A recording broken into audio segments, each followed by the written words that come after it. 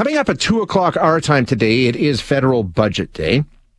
And we'll find out exactly what the government has planned. We've already got some details that we talked through before, but they're putting this budget together in what are some pretty different circumstances than anything they've gone through before. Not to say that they haven't gone through extraordinary times before, of course, with COVID and the pandemic and all those sorts of things. That was an interesting time as well. But things are different now because, as you know, I mean, there's a report out this morning, I think it's from Deloitte, saying we might be looking at a mild recession in Canada. So those fears are still out there. So how does that affect how you plan if you're the federal government? We're going to chat with Marc Desormeaux, who is principal economist at of Canadian economics at Desjardins. Marc, thank you for joining us. I appreciate your time. My pleasure. Thank you for having me. Yeah, I mean, let's just talk about this new report that we might be seeing a recession and GDP could slow by as much as 0.5 point. What does that do when you're planning a federal budget? How does that influence the decisions they're trying to make today? With Desjardins Economic Studies, we've been forecasting a recession in Canada this year for a few quarters now. Yeah. We're one of the shops that is saying that will happen. And in that context, we think that the federal government would be wise to err on the side of keeping new spending to a minimum, given the uncertainty around the economic outlook at the current moment.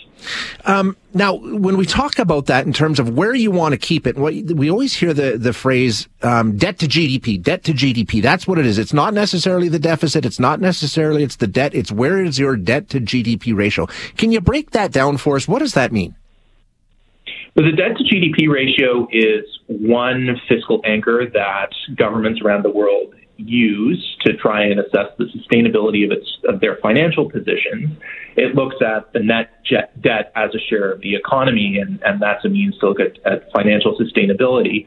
So what you try to do is keep it on a downward trending path, your debt to GDP ratio. And what our research has shown, we actually put out a preview a number of days ago, all it would take for us to get away from that sustainable downward track is a sharp decline in economic activity or a significant increase in new spending, both of which are possible at this juncture, which is why we think it's important for the government to be targeted and limited in the new spending it introduces in this fiscal plan.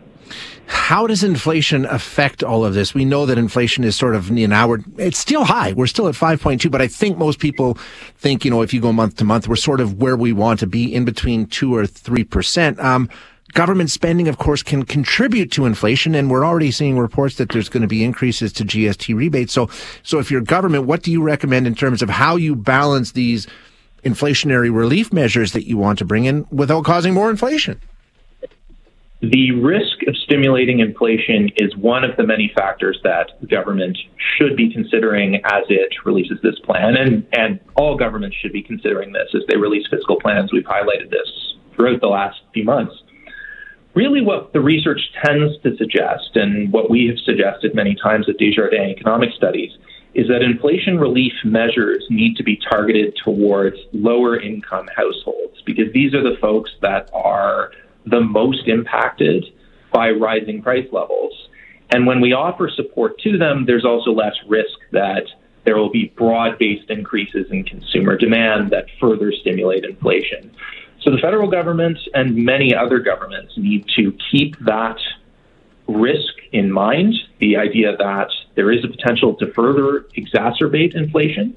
And the best way to avoid doing that is to keep affordability assistance targeted to lower income households and small businesses who tend to be the most impacted by inflation. What about decisions, or I guess they're not decisions because they're not within the government's control? Some of the spending agreements that have already put in place for years, in some cases, I'm thinking of the alcohol tax, but there's countless others that are tied to inflation that we know are going to see the federal government spending more money just because of that's the way that it works. How much of a risk is that? Well, all else equal, more significant price pressures do put upward pressure on government spending. Yeah. That's just something we've highlighted in the past as well, just that we may not necessarily have yet seen the full impacts of inflation on the cost side of the ledger when we look at governments. So all of this is part of the risk to inflation, and it highlights the need to keep new measures targeted towards those who are most impacted in the current environment, with an eye to fiscal sustainability metrics over the longer run. And the other side of that equation, of course, is revenue. And we were talking earlier that about a quarter of Canadians, when asked what they're looking for in this budget, they said tax relief. That's what they want to see. Don't look for that, because that would be inflationary and it would reduce revenues, right? That's not likely, is it? Well, tax policy that assists folks in the lower end of the income spectrum or small businesses who are really impacted by high costs in an environment of slowing growth and high inflation.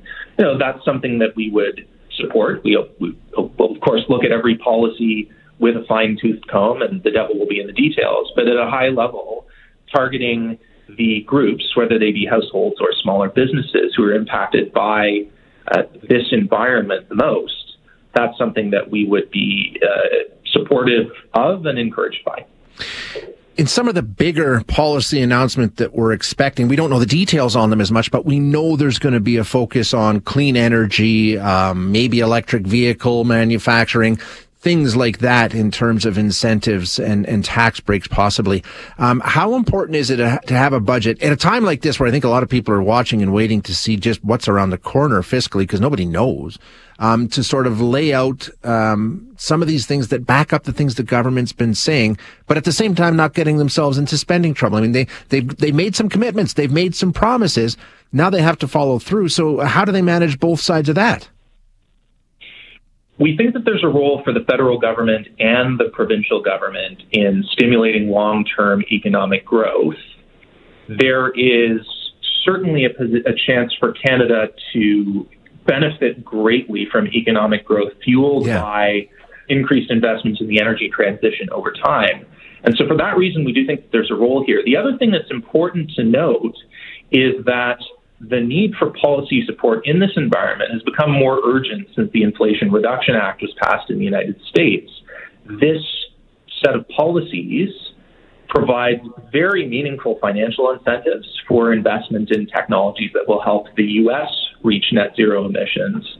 And so against that backdrop, it's important that Canada remain competitive, that it acknowledge the competitiveness challenge created by those incentives, and that all levels of government work together to make Canada in the best position to benefit from this coming transition towards other forms of energy. Yeah, it'll be an interesting time. What are you looking for? What's sort of on your radar? What will you be watching most closely for when the budget is announced later on today?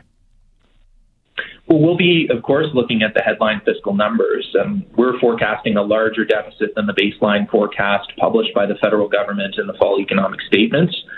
We were projecting, as of our update, about a $47 billion deficit in fiscal year 2024 versus about $30 billion in the fall economic statement. So all the fiscal indicators will be important to watch. The other thing, as I mentioned earlier, is new policies, are they targeted towards the challenges that are facing Canadians right now, whether that is inflation relief that will truly assist the people who need it, and then also looking towards those longer-term investment, economic growth, and competitiveness issues that are presented by the U.S.'s Inflation Reduction Act. Excellent. Okay, Mark, thank you so much for being here. I appreciate the insight, sir.